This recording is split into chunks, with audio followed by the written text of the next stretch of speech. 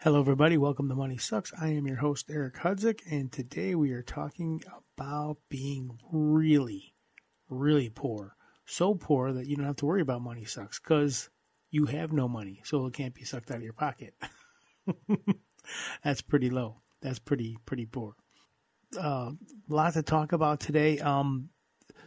We were talking about Londonium. Nope, saying it wrong. Londonium. That's it, Londonium. Remember Londonium? I remember from yesterday, but I'd never heard of it before. Yeah, me either. That was London, and that's when the Romans got to London. It was called Londonium. It sounds like a Roman thing, doesn't it? With Spartacus going to Londonium. Oh, but I can't picture the Romans over in London because it's, across the English Canal and hard to get to, and I didn't know the Romans were there. Yeah, well, they didn't stay very long. They went and saw some hairy guys and very rudimentary society, and they kind of turned around and went back. They really did. They didn't care. And as London became more industrial, they had like three sections. So imagine that you've heard of the Thames River, the Thames. Yeah, I've heard of it. Yeah, that river. And that goes through the middle of London. So you divide it from the north to the south. On the north side of the Thames is the palace for the Queen, of course, and that's on the right side. And then to the left of that was all the financial districts where all the money was happening there. And then below the river, you'd go over the bridge. You know all about the bridge. I think it was the Tower Bridge at the time. Well, it wasn't it didn't do the thing where it goes up and down like it does today. But that was the bridge, and it was wood at the time. And then below the river was where it was the smelly type of area where the poor people lived and where a lot of the smelly industrial stuff that happened went on. So the rich people didn't have to smell the nastiness. And the funniest thing is when I learned about, people being really, really poor. I mean, so poor. In fact, they got a saying for it. When you're piss poor, what the heck does that mean? I heard that all my life. I never knew what that meant. Piss poor? What do you mean piss poor? That is where you have to rely on your pee to eat because they will actually pay you for that. So at one time, urine was worth money, or was money, if you think about it. But you were piss poor, and what you would do is you would pee, and the tanners, the people that, not tanning bed like nowadays, but people that would tan hides, they used that to tan the materials, and they would use your urine, and you'd get a few, whatever it was, I didn't know what they was, a few pence, and you'd be able to eat that day because you gave them your urine. So that's where piss poor came from. And I thought, boy, that's really bad. But then I thought of it even worse. And I've also heard, you don't have a pot to pee in. And I thought, I never thought of it. What does that mean? Well, these people who were piss poor were so poor that they didn't have a container to give it to the tanneries. They didn't have a pot to pee in. And that's really poor. That is really, really poor. And boy. And I would imagine they would have to hire people that really needed a job. And of course, they all did back then, but working with that pee, in the tannery, that would not be too good all day long. No, definitely not a desirable. Well, if you could eat then and you had a job like that, you would take it. I guess you take what's given you. Yeah. Can you imagine what would happen at Cubs Park when they had the trough down there? And they had all that peat. They could have sold all of that and made a lot of money. Oh man, the tanners would be doing a gold mine there. Yes. Who knows? Maybe they did. Maybe why did they have that? Maybe they had a system of pipes that went down, and then the tanneries used it. I don't know. Yeah, they should have made a big trough or whatever, and put a barrel at the end of it, and they would have got it that way too, huh? We laugh at that, but it is a waste in a way. If you could do that, it probably went to some kind of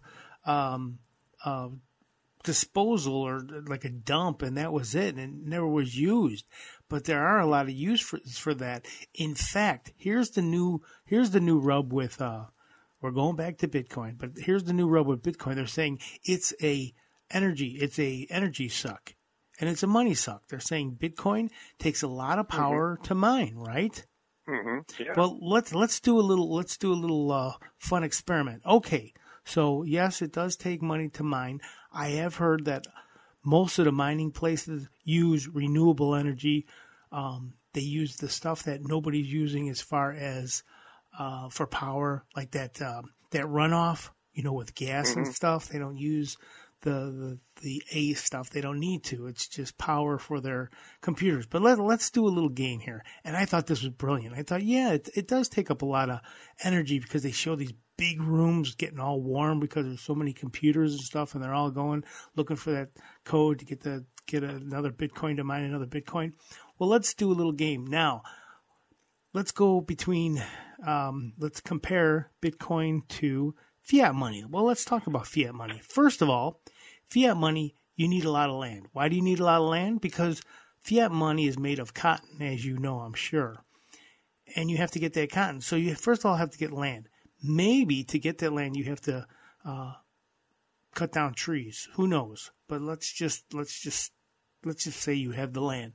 So you got to seed that stuff. Nowadays with seeding, they all use machinery. Machinery takes gas. Gas makes carbon. So that's number one. Then you got this stuff planted, then it grows. Then you got to have somebody pick it or a machine to pick it. Then they've got to pick the cotton. Then the next thing they have to do is, and not to mention water, wasting water on something that doesn't, when you do Bitcoin, there's no water needed. You don't have to water your Bitcoin. So then you got the water. And then you have to pick it. So there's another machine to pick it. Then you've got to go through processing to get that cotton to be usable. Then you turn it into that flat, quote-unquote, paper that we're used to. Then you got to cut that paper. Then you've got to print that paper.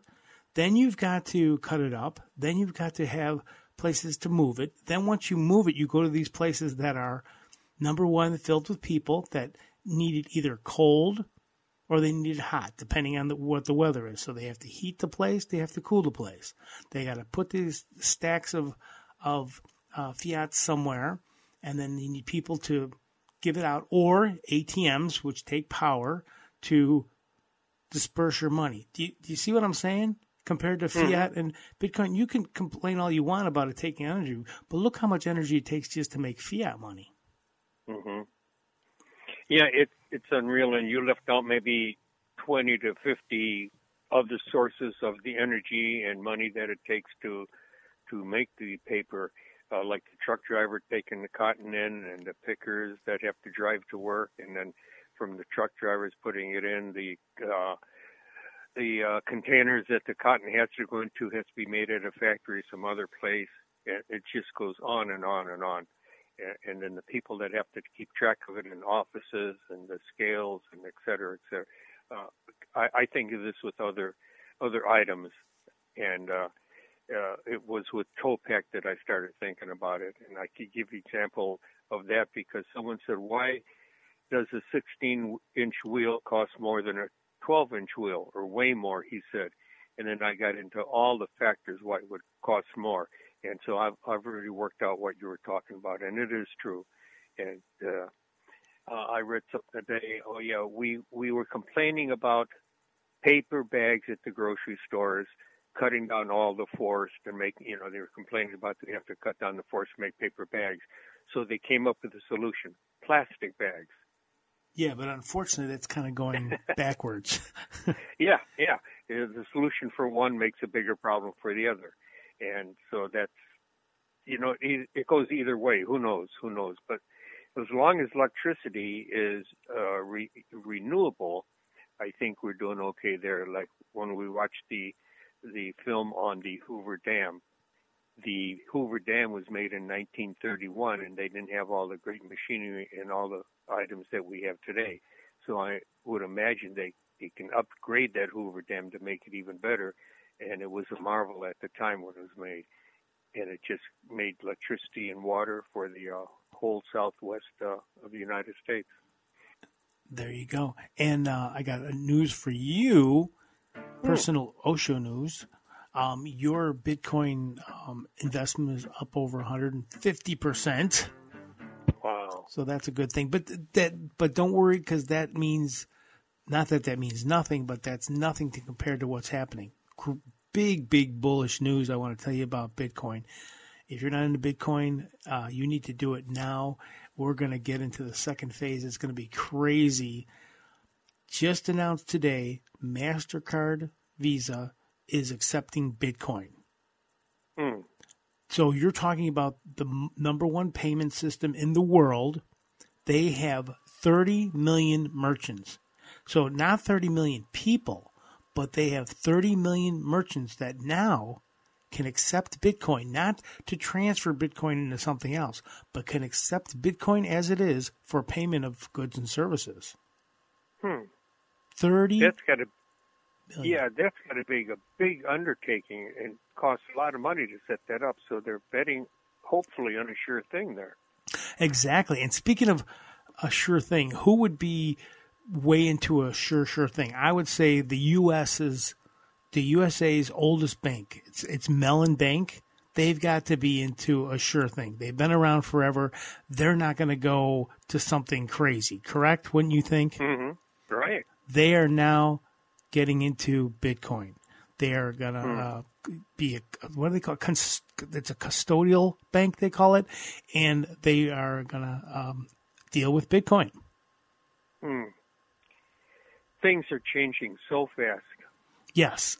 Speaking of things changing, and here is the biggest one that everybody wishes they got into back when. You know what company I'm talking about, don't you? No. Tell me. There's so many of them. Well, the big one that everybody wants to be part of, everybody wants to sell on, everybody wants to buy from. Any idea? Amazon. Oh, okay. Yeah, I think that's probably one of the biggest countries in the United States here, not the company, the world. Yeah, exactly. They are starting a soft launch of their own crypto in Mexico. So another crypto? Yep. So when Amazon gets into it, you know it's for real. So are you going to buy Amazon coins? I don't know. I don't know what they're going to do. First of all, it's going to be starting in Mexico. It's called like a soft launch, where they don't do it all through the whole company. And Amazon actually quite a few years ago tried to do something with Kindle, and they tried to do a crypto thing, and it failed miserably. So it's going to be interesting to see if they're going to be successful at this time, or are they going to go with the regular crypto that's already out here and say, let's forget making our own. I don't know what they're going to do, but and why do you think Amazon's starting in Mexico, by the way? Again, I don't know. Too much regulation in the U.S. Oh, well, that was such an obvious. That was so obvious. I would never even think of that. It was right in front of your face. It was so obvious. Yeah. You're like, that can't be the answer, right? Nope, that's it. U.S. regulations. Yeah. Surprise, surprise. But then down in Mexico, there's too much. I want to say crooks or bambinos. Oh, what are they? Banditos. I think they're yeah. And crooked policemen and et cetera, down in Mexico. So it's sort of scary to start up something down in Mexico because they would take it away from you. Isn't that terrible? So because the U.S. does so many regulations, they have to risk life and limb, go somewhere else to do it because you can't do it here in the U.S. Yeah. Just terrible. Well, getting back to Uber and Amazon, today I was thinking, how did Uber get so into the taxi business, so to speak? And I was saying they must have pulled some strings. They must have done something. But now we have the Uber delivering food, Uber doing this, Uber doing that. They got a great CEO that really made that grow, and he's got himself into so many different areas. And I remember back when Amazon got started, they were only selling books online. That was how they got started. And then someone in the chain of command there went into other areas, and he made all of them successful. Maybe not all of them, but most of them successful. So it seems like Uber and Amazon are the two people to follow because they seem to know what to do and when to do it. And like you said with Amazon, when to get out of something. Yeah, that's perfect. That's a perfect way to look at it. And yeah, definitely follow the money. We've always said that. Follow the money, avoid a money suck, and just follow the people that know how to keep that money and know how to start a stream of money and then get another stream going, another stream. Before you know it, they've got a huge river of things. It looks like Niagara Falls of money coming into these companies. Mm-hmm. And that's how when there's a little leak in the dam, before you know it, the leak gets bigger and bigger and bigger, and the dam bursts, and there you are with all that money or whatever you want it to be.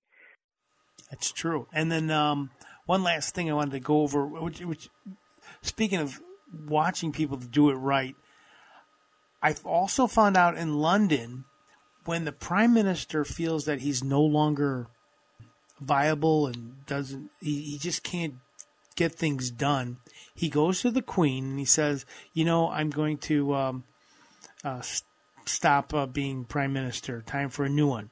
The Queen then issues a proclamation or does a speech and says, we are looking for a new Prime Minister, blah, blah, blah, blah, blah. And then they have a campaign. And in England, how long do you think the campaign lasts for the new Prime Minister? If you were to guess. 6 months. Oh, man, I love that. That was a great guess. And 6 months, the 6 was correct, but they only do it for 6 weeks. I thought that was brilliant. You're saving money. You're avoiding a money suck with all this campaigning for years and years and years. 6 weeks. You get in, you find out who you like, you get out. I love it. That's what we should follow, definitely in the U.S. I mean, that's brilliant. Oh. Well, the U.S. is a great big money maker for the rich people and for the powerful people, and we all just pay for everything that they want to do and get in their hands. And I think the riots, and I think we talked about this a couple times, and I keep on thinking about it, the riots were fueled because most of the politicians are not doing their job. They talk about Trump should have followed the Constitution. There's so many things in the Constitution that say you should be honest and do the work for the people, but I don't think they are. Sad but true. All right, Osho, it's that time of the show. You know what I'm going to ask you. You know what I'm going to ask you. No, you don't know what I'm going to ask you, do you? No idea. You always throw these on me, and like Sunshine said, wow, Osho, you had to think fast on that one, didn't you? So yes, throw it at me. You're going to have to think fast again. How did you save money today? How did you, Osho, save a money suck today? Well, I've been sort of thinking about that same question since you brought it up a couple times, and I'm going to make one that's a little off-center maybe. But today, I did not buy anything on my credit card, or I did buy things on my credit card that I can only pay off at the end of the month, so I'm not charged any interest. Very good. And always what we both agree on, if you have a credit card, pay it off at the end of the month. If you have a debt that you can pay off, pay it off. Don't get debt on top of that. I remember a long time ago, you would buy something with your credit card, and correct me if I'm wrong, but then you would transfer it over to a new credit card that gives you 6 months or a year of interest free. And I didn't like the idea that you were buying things on credit card because I didn't really understand what you were doing. But you were playing a game that was working against the credit card company. And now I know about it, and it seems to work out really, really well. It's funny that you mentioned that. I found an ad of a credit card that had a great intro rate, and I was actually thinking about doing that for Bitcoin. Now, the experts say you shouldn't borrow against to invest in Bitcoin, but it's just such an amazing thing that's happening, and it's once in a lifetime. We're in a very special time to be alive, and it is just a fantastic thing so I'm actually contemplating that again. But once again, like you said, then you're not paying it off at the end because you're borrowing. But if you can work for yourself and work against credit card making all the money and you making the money, then it's a good thing. Yeah. Well, the credit card company is betting that you won't pay it off at the end of the month, and you are betting that you will be able to pay it off at the end of the month. So it's a game, and you don't know which way it might go because we don't know what the future ever brings. It's like the farmers in the Midwest. Every time they plant corn or beans or whatever, it's a gamble if they're going to grow. They don't know. It might be a drought. It might be too wet. It might flood. And, well, life actually is a gamble. Every time we step out the door or even in our house, we never know what's going to happen to us in the next minute. Life is a gamble for us. Oh, man, that is a beautiful way to end the show. Osho, thanks again for giving us your words of wisdom, playing along with the games, and we'll see you next time, okay? That sounds good. All right, I've been Eric Hudzik, and this has been Money Sucks. Thanks, Terry Finnegan, for this great outro music, and everybody have a terrific, terrific week.